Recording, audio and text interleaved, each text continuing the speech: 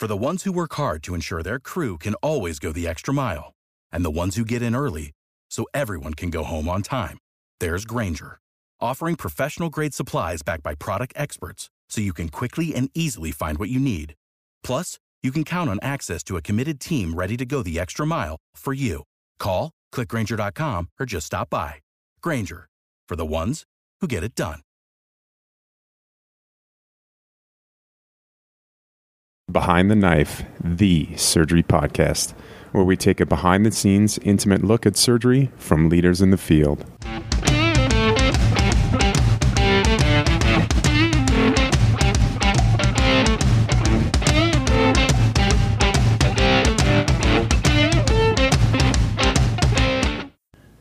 Welcome back to the Big T Trauma Series on Behind the Knife. In this series, we cover clinically oriented material that focuses on how best to care for the traumatically injured and critically ill patient. My name is Patrick Georgioff. I'm a trauma surgery fellow at the University of Texas Memorial Hermann Red Duke Trauma Institute in Houston, Texas. And today, I'm joined by Dr. Jane McCauley, also a trauma surgery fellow at the University of Texas in Houston. And today we're going to cover rib fractures. And before we do so, I want to thank Dr. John Harvin and Dr. David Meyer for taking the time out of their busy schedules to review this episode and make sure Jane and I aren't saying anything goofy. So Jane, thanks for being here. Why is it important that we talk about rib fractures? Thanks for having me back, Patrick. Rib fractures are common, and they present in at least 10% of all trauma patients, and approximately 30% of patients with chest trauma specifically. Right, and rib fractures cause all sorts of problems, correct? Oh yeah, so that's definitely correct. One of the main things we worry about is respiratory function, which rib fractures can definitely compromise. Right, rib fractures are very painful, and this leads to splinting and other issues with pulmonary mechanics. Yeah, sure. So splinting occurs when somebody's ability to breathe is limited by pain. And so they ultimately take small breaths. Right, and this can easily be observed. If you ask the patient to take a deep breath, that breath will often be cut short by pain. But you can also quantify how limited a patient's respiratory status is by measuring something. What can you measure, Jane? Right, so we measure using an incentive spirometer. And so the maximum inspiratory effort of a patient should yield approximately a tidal volume of greater than 15 cc's per kilogram of ideal body weight. Ideal body weight. Ideal body weight, yes. And so that's based on gender and height. Okay. So for example, say you have a 25-year-old man who is 6 feet tall, and that person should have a vital capacity of about 1 liter. And then anything less than that is a sign of insufficient pain control, and that's a problem. Right. Pain control is important because pain control theoretically, or poor pain control, I should say, theoretically leads to splinting.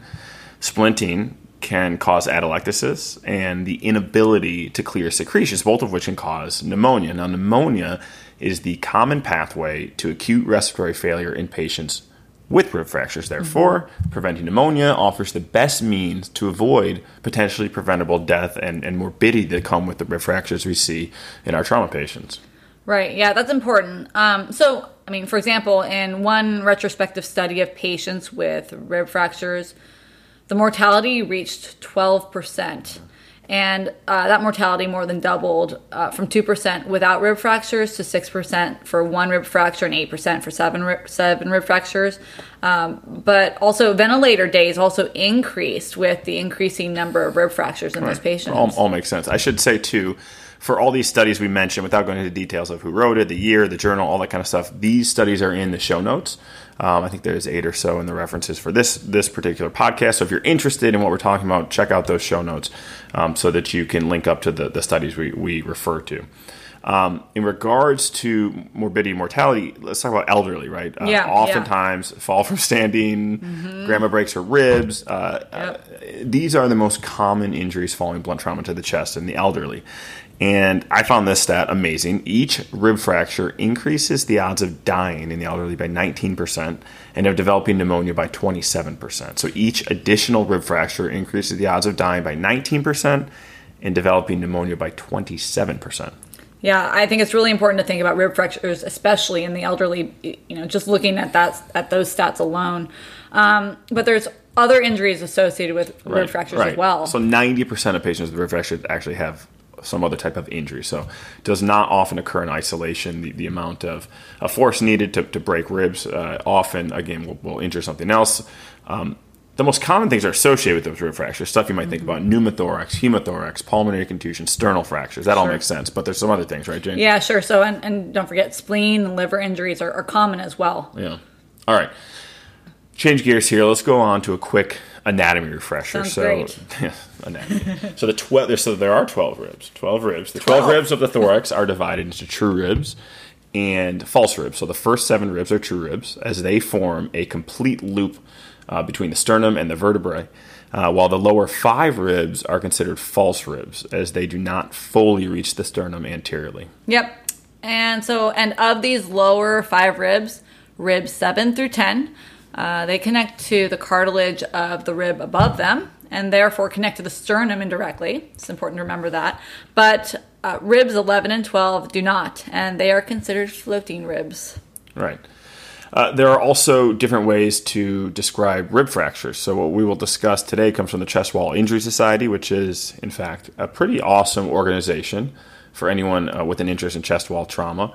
And per the Chest Wall Injury Society, a rib fracture can be simple, wedge, or complex fracture. Yeah, so a simple fracture is a single fractured line across the rib with no fragmentation. A wedge fracture has a second fracture line that does not span the whole width of the rib. And a complex fracture has at least 2 fracture lines with one or more fragments that span the width of that rib. Yeah, and rib fractures can be anterior, meaning anterior to the axillary line, lateral, or between the anterior and posterior axillary line, or posterior, which would be posterior to the posterior axillary line. Right. So also fractures can also be described based on their degree of displacement. Right. So non-displaced rib fractures have over 90% overlap between cortical surfaces. Offset rib fractures have some overlap, but less than 90%, and displaced rib fractures have no overlap. Yeah, oftentimes radiology will simply refer to the degree of displacement as mild, moderate, or severe. I think that's probably at least more common, or what I've seen. And what about flail segment? Okay, so flail segment is defined as fractures of 3 or more ribs in 2 or more places. Okay. But flail chest is the clinical finding of paradoxical movement, which is frequently not actually present. Right. So flail segment, 3 or more rib fractures in 2 or more places, and flail chest is the clinical, the paradoxical movement of the chest wall. So what do you actually mean by paradoxical movement of the chest wall? So when a patient breathes in and the chest expands, the flail segment will move in opposite direction of that. Perfect. And why is this important?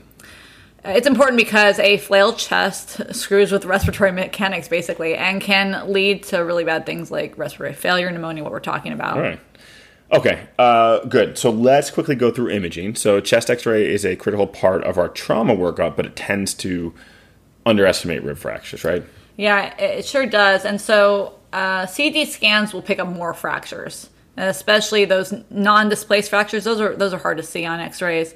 But a CT will also show all those things that the rib fractures are doing to the lungs, such as lung injuries, including contusions or lacerations. Right, and there are post-processing options when a CT scan is obtained that allow for the recreation of a 3D model of the bony structures of the chest wall. And this can be particularly useful. We love looking at these morning report. It can be particularly useful when evaluating a patient for rib plating or fixation or stabilization. And so any person that we even think we may consider a plating, we're going to ask for 3D recons. Yep. Let's jump to the management of rib fractures now. So for the sake of this discussion, let's assume the rib fractures are an isolated injury. So where do you admit these patients, and why does it matter, Patrick? Yeah. So where you admit the patient does actually matter, okay? Because if severe enough, patients with rib fractures need aggressive and really pretty highly supervised care. So specifically, their pain needs to be treated appropriately. And depending on the pain control intervention, this may require different levels of monitoring, right? The respiratory status needs to be measured in real time as well, and they need legit pulmonary therapy. And by legitimate, I mean that the nurse, the RT, the residents, all the above are popping in on a regular, scheduled basis to evaluate the patient and encourage participation in pulmonary therapy. So, many centers have actually a protocolized pulmonary therapy. For example, here at Memorial Hermann, we use a volume expansion protocol. This includes a consult to respiratory therapy and the regular use of incentive spirometry or positive expiratory pressure, also known as intermittent positive pressure breathing, if the patient is unable to participate in incentive spirometry, if they're not meeting their goals or has poor oxygenation. So Patrick, how do you decide where to admit the patient? Right. So this is based on the severity of injury, which can be determined by looking at the number of rib fractures, the age of the patient, their oxygen requirements, what their ED incentive spirometry volume was on initial evaluation, and how well their pain is controlled. Yeah, and again, this is often protocolized, which is good. Here in Houston, we will admit a patient to either a step-down unit or the ICU if they meet any of the following criteria. Okay. And that criteria is if they are greater than 45 years of age with 4 or more rib fractures in a series, flail chest, an incentive spirometry of less than 15 cc's per kilogram of ideal body weight, poor pain control, and or an oxygen requirement of greater than 5 liters per minute nasal cannula. Right. So a bunch of rib fractures, older age, poor IS, high oxygen requirements, poor pain control. Right. All these things make you think about essentially not putting that patient on the floor. You may, depending on what your institution is, it may be an ICU, a step down, some respiratory unit, whatever you might have, somewhere where they get watched more closely for all the reasons we just talked about. Right. And this stuff's not terribly sexy. It's not terribly exciting, but treating patients with rib fractures actually requires a lot of attention. And that's why it's critical to have great partners in your respiratory therapists and your nurses, your physical therapists, and certainly protocols help too. Absolutely. It takes any kind of thinking out of it. It's not that infrequent that you're on a call, you're in the middle of the night, it's midnight, you got a bunch of patients, you're like, okay, where does this person where should they actually be admitted? Right. You look at the protocol, you take all the thinking out of it, say, okay, they need to actually go to the step-down unit because they're at higher risk of developing pulmonary issues. Right. And one study out of Milwaukee actually reported that every 10% increase in vital capacity after injury was associated with a 30% reduction in the likelihood of pulmonary complications, right? So better incentive spirometry, less pulmonary complications. Again, being in the right place in the hospital with the right people looking after you can help you increase your IS. Yeah, I couldn't agree more. And so on that note, let's cover some topics about pain control. Again, adequate pain management really does improve patient tolerance for that deep breathing that's really necessary, and coughing, which it improves lung volumes, clears secretions, and this is what ultimately decreases the risk for them getting pneumonia. Right. And so the management of trauma-related pain, which obviously includes rib fractures, is highly institutional specific. So this is likely due to the fact that high-quality data on this topic is relatively limited. And I think the data can, after looking through a whole bunch of it, this is what I came up with, Jane, is our summarization. So multimodal / opioid sparing approaches are increasing, okay, and are usual care at many trauma centers. And regional anesthesia should be considered as a high-quality adjunct to your multimodal opioid sparing approach. I think that's a pretty fair. That's a pretty fair summary. All right. So let's talk about an example of a multimodal approach to pain control. There's lots of different protocols out there, and this happens to be the one we use at our institution. We start with around-the-clock acetaminophen, and we do 1,000 milligrams every 6 hours, and an NSAID as well, such as naproxen, 500 milligrams every 12 hours, with or without a gabapentinoid, like 300 milligrams of gabapentin every 8 hours, and or topical application of local anesthetics like lidocaine in the form of patches. So it's a 5%, 12 hours on, 12 hours off, basically. And I should say that the doses just mentioned assume they have normal liver and kidney function. Right, and if this is insufficient in treating a patient's pain, we'll add opioids to the equation. So for moderate pain or a pain a score of 4 to 6, many protocols will prefer the use of tramadol or oxycodone as their kind of next step. And so for moderate pain control, tramadol can be dosed at 50 milligrams every 6 hours, oxycodone 5 milligrams every 4 hours, and both on an as-needed basis for breakthrough pain.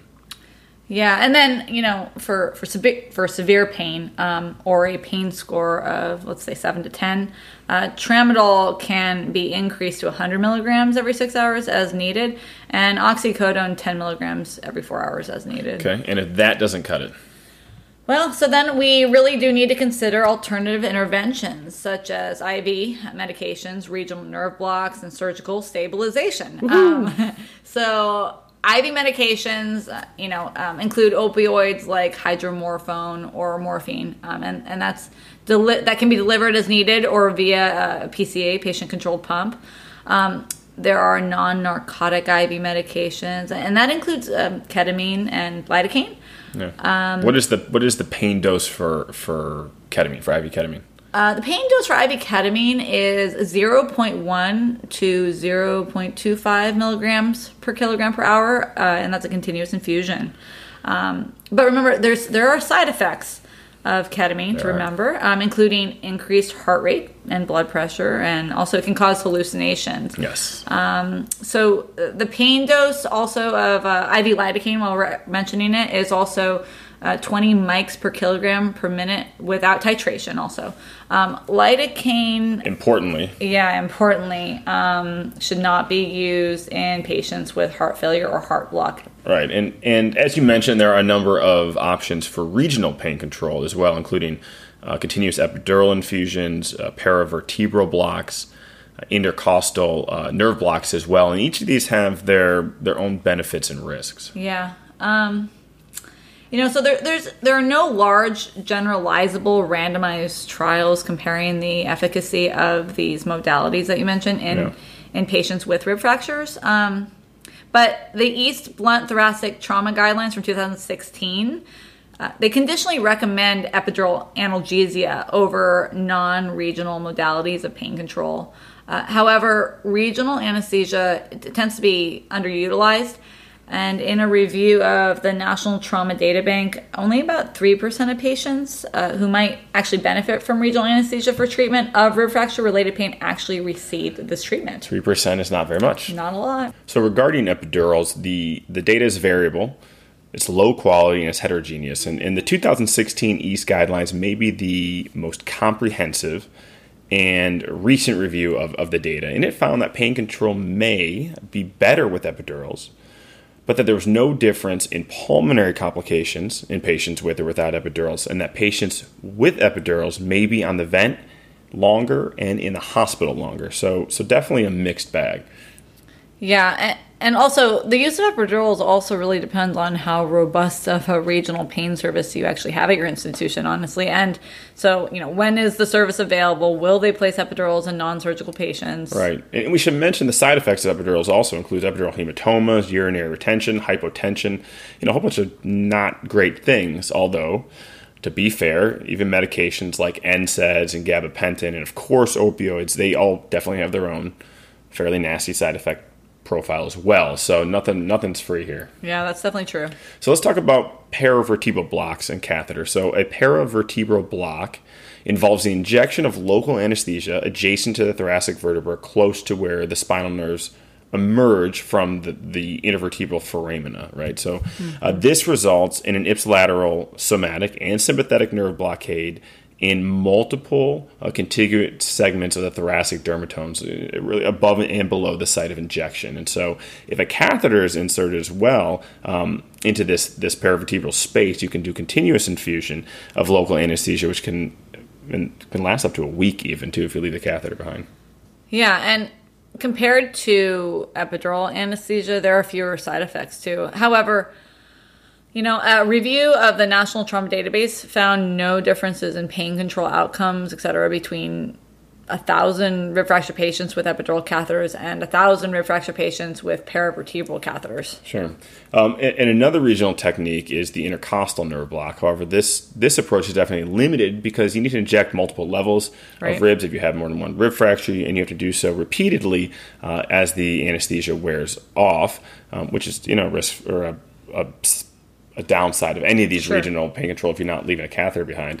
There's also a higher risk of pneumothorax when you're poking multiple times at trying to get to the intercostal nerve.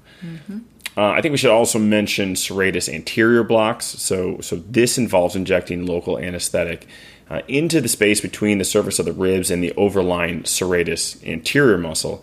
And the injection is often done right overlying the fracture and is really designed for lateral fractures. That's where the serratus anterior hooks up to the ribs. Right. And once injected, the thought is that the local first anesthetizes the lateral cutaneous branches of the nerves, but then kind of soaks into the chest wall and works on the intercostal nerves themselves. And so from what I understand, at least, the technique is fairly simple. It has a relatively low risk of complications, but there really is not any data whatsoever beyond case reports to support its use. Yeah, that's a pretty good summary of those procedures, Patrick. All right, let's finish this off by addressing the elephant in the room, our favorite elephant. So who do we plate? Can we plate everyone? Please. I love plating. I love plating. But we have to be very thoughtful about this. So who do we plate? So surely, Dr. McCauley, we can provide our listeners with some definitive recommendations. Well, in a perfect world, maybe, but we do not live in a perfect world now, do we, Patrick? No, we don't. And that's why we're going to preface this discussion on rib plating by saying that there is very little that is black and white here, and a lot of this is just different shades of gray. Great. So, although the majority of patients will heal their rib fractures with non-surgical measures, selected patients do benefit from surgical rib fracture fixation. Right. So let's start with the one true indication for surgical stabilization of rib fractures that everyone agrees upon. And this is really the only black and white part of this discussion, and that's flail segment. So flail segment is the only indication for plating for which at least some degree of moderate quality data is available. Yeah, so for patients with flail segment, 3 randomized trials with a total enrollment of 123 patients showed that early operative treatment reduces pulmonary complications, and it decreases ICU length of stay and shortens the duration of mechanical ventilation. Again, you said 3 RCTs, 123 patients only. Right. But it did show a good effect. So let's move on to less clear indications for rib plating. So in general, the following criteria are acceptable for rib plating. I'm going to give you 4. Number 1, patients with respiratory failure or impending respiratory failure due to their painful rib fractures. Number 2, significant chest wall deformities. 3, significantly displaced ribs found at thoracotomy being performed for another reason, so on the way out type stuff. And number 4, chest wall instability or pain due to non-union or malunion of fracture, so down the road. Right. So again, 4 other generally agreed upon indications. 1, patients with respiratory failure or impending respiratory failure due to their painful ribs. 2, real banged up, messed up, significant chest wall deformities that really just need to be fixed. 3, significantly displaced ribs found at thoracotomy being performed for another reason. So on the way out, you want to fix those if you see them. And for chest wall instability or pain due to non-union or malunion of fractures down the road after the injury. So in regards to plating for respiratory failure due to painful rib fractures, it's important to emphasize the requirement that the respiratory failure be due to the painful ribs themselves, right? So many trauma patients will, like we talked about, have pulmonary contusions, lacerations, etc., in addition to their rib fractures. So if the patient's, if you can suss this out at least, if the reason for the patient's respiratory failure is due primarily to their pulmonary contusions, they may actually not benefit from rib fixation. So it's really, like I said, important to kind of hash that out and decide what's the cause of their respiratory failure. Yeah, okay. So what about patients that don't meet the criteria that you just talked about? For instance, a healthy 27-year-old male with, say, 3 displaced ribs without respiratory failure and, say, mediocre pain control. What do you do with him? Yes, that's a good question. What do you do with the 78-year-old woman with 5 non-displaced fractures, also without respiratory failure, but mediocre pain control? A young guy is a better surgical candidate, but is less likely to develop pulmonary complications compared to that elderly lady. So is there data to guide us here, or this patient surgeon, or is this patient surgeon or institution specific? Sure. So good question. So as I mentioned before, the data is not great. So this is highlighted by, again, mentioned the East Practice Management Guidelines published in 2017 for rib plating, in which the authors conditionally recommend rib plating compared to non-operative management for patients with flail chest, but do not offer recommendations for non-flail patients due to the lack of data. But there was a randomized control trial that also had an observational arm called non-flail, published this year in the Journal of Trauma, that looked at surgical stabilization within 72 hours for patients with 3 or more ipsilateral, severely displaced bicortical rib fractures, specifically greater than 50% of rib width without flail chest. And additional inclusion criteria included 2 or more pulmonary physiologic derangements, such as incentive spirometry less than 50% of their predicted volume, or a numeric pain score that was greater than 5. The primary outcome for the study was numeric pain score at 2 weeks follow-up. Right, and this was a multi-center trial as well. They enrolled a total of 110 subjects. Unfortunately, only 23 of those chose to randomize, right? Mm-hmm. And at 2 weeks follow-up, the numeric pain score was significantly lower in the operative compared with the non-operative group. But the difference was 2.9 versus 4.5. So not a huge difference, but it was definitely there. And other differences included improved quality of life, less narcotic use, and fewer, actually, pleural space complications in the operative group. And again, I mentioned this earlier, to see this study, look at the show notes where you can click on the link to read this in more detail. Right. Long-term outcomes after plating may be favorable as well. In a separate retrospective study, 101 patients were surveyed following rib plating at a level 1 trauma center. Pain was gone an average of 5 weeks after surgery. Satisfaction on a scale of 1 to 10 was 9.2.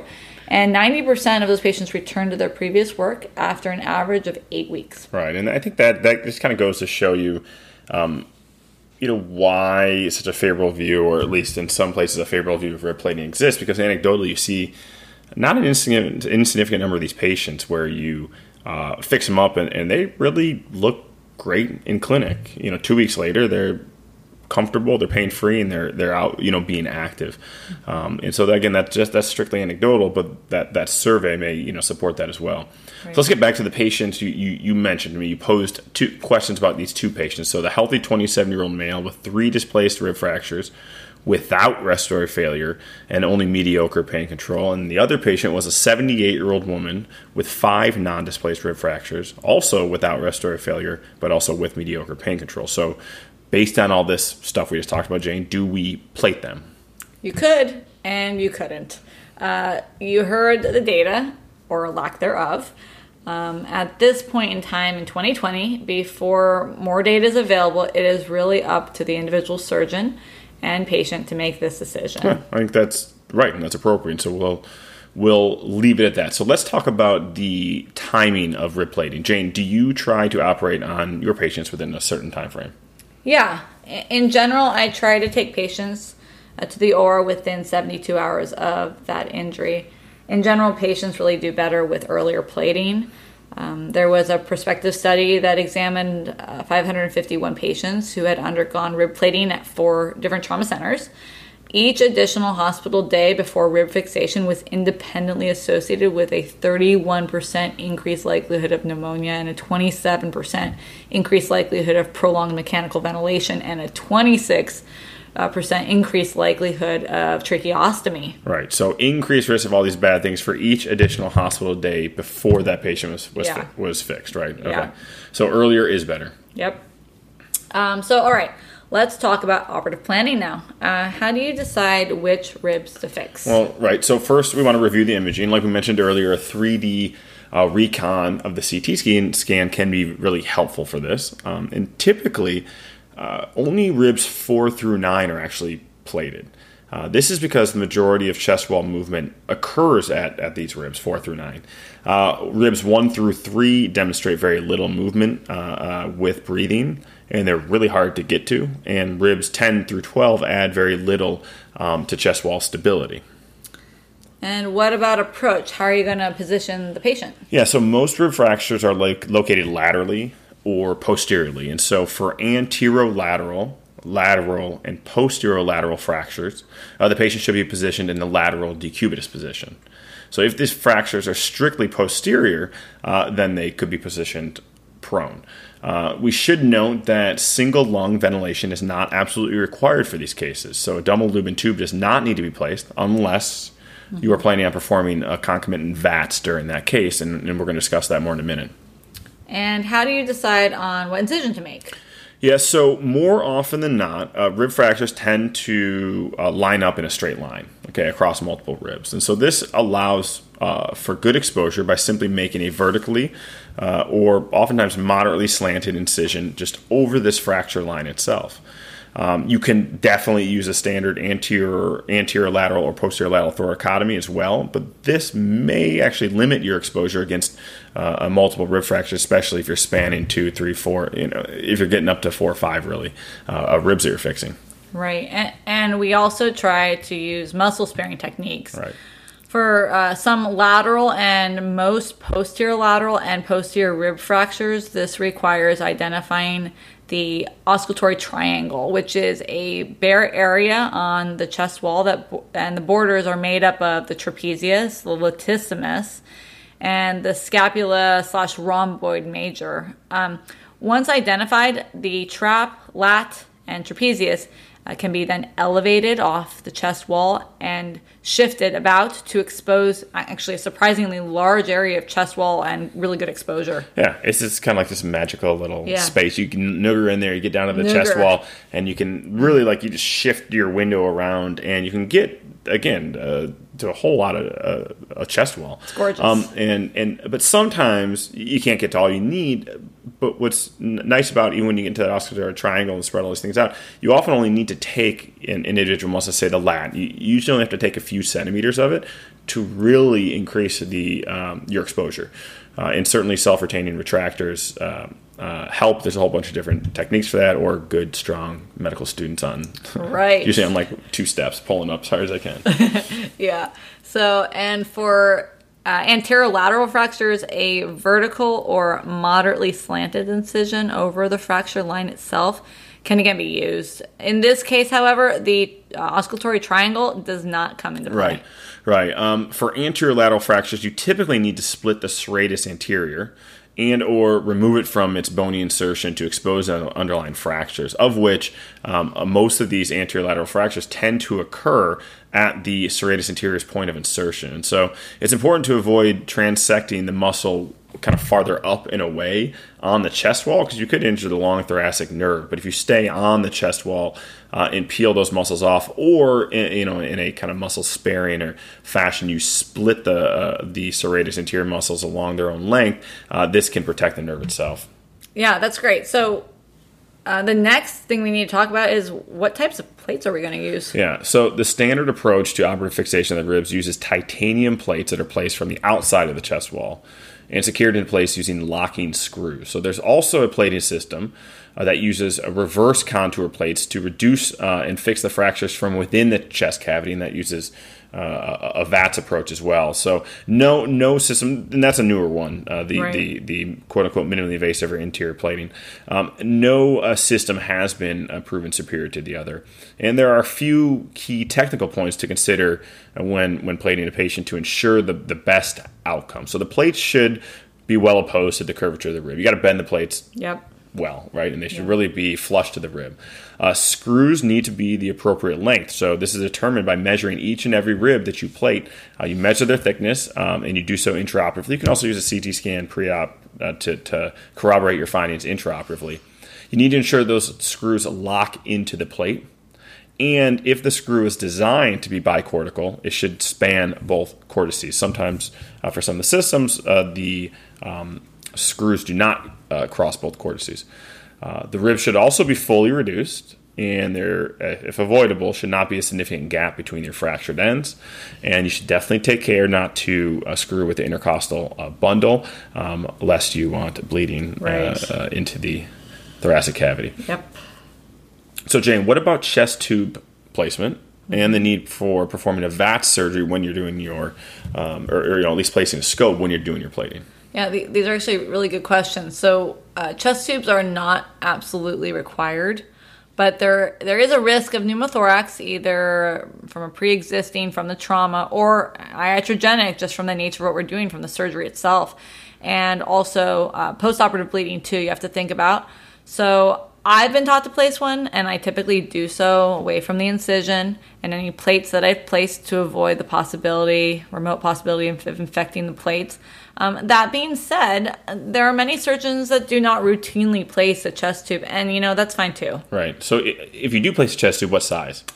So either a small straight tube, like a 28 French, or a 14 French pigtail is typically my practice. Okay. And then what about VATS? So should we put a scope in with every plating case?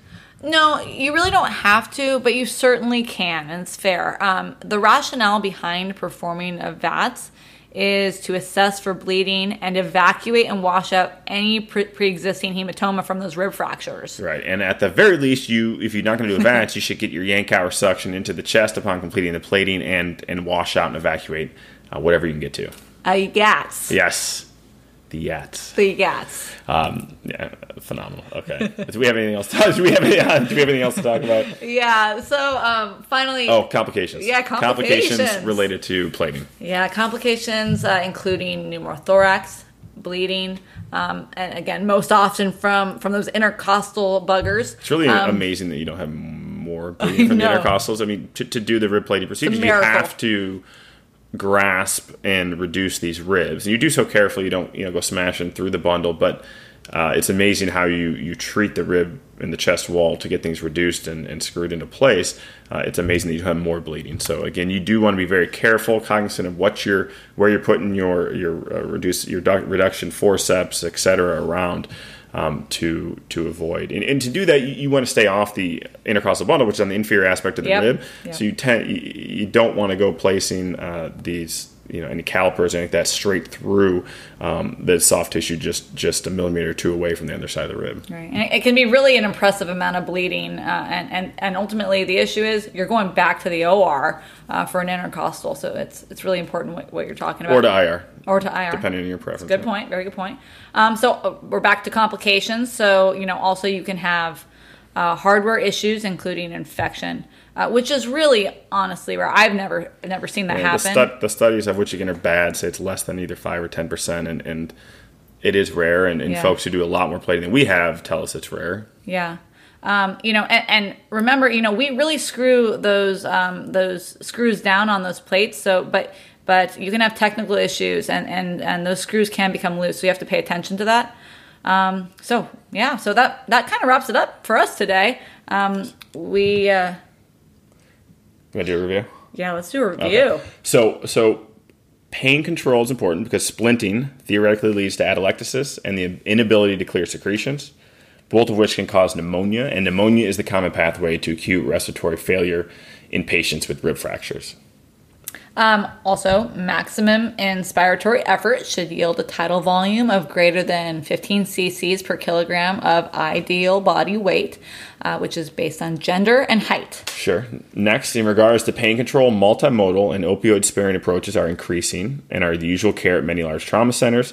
That doesn't have to be a large trauma center, but at trauma centers. Mm-hmm. And regional anesthesia is considered a high-quality adjunct to these multimodal approaches. Yep, and next, flail chest is the only indication for rib plating with good data behind it. Right, but there are other commonly accepted indications for rib plating. These include patients with respiratory failure or impending respiratory failure due to painful rib fractures, significant chest wall deformities, significantly displaced ribs found at thoracotomy being performed for other reasons, and chest wall instability or pain due to non-union or malunion of rib fractures. And lastly, plating earlier likely result in better outcomes. So, thanks for tuning in again to the Big T Trauma Series on Behind the Knife. Now get out there and dominate the day. Until next time, dominate the day.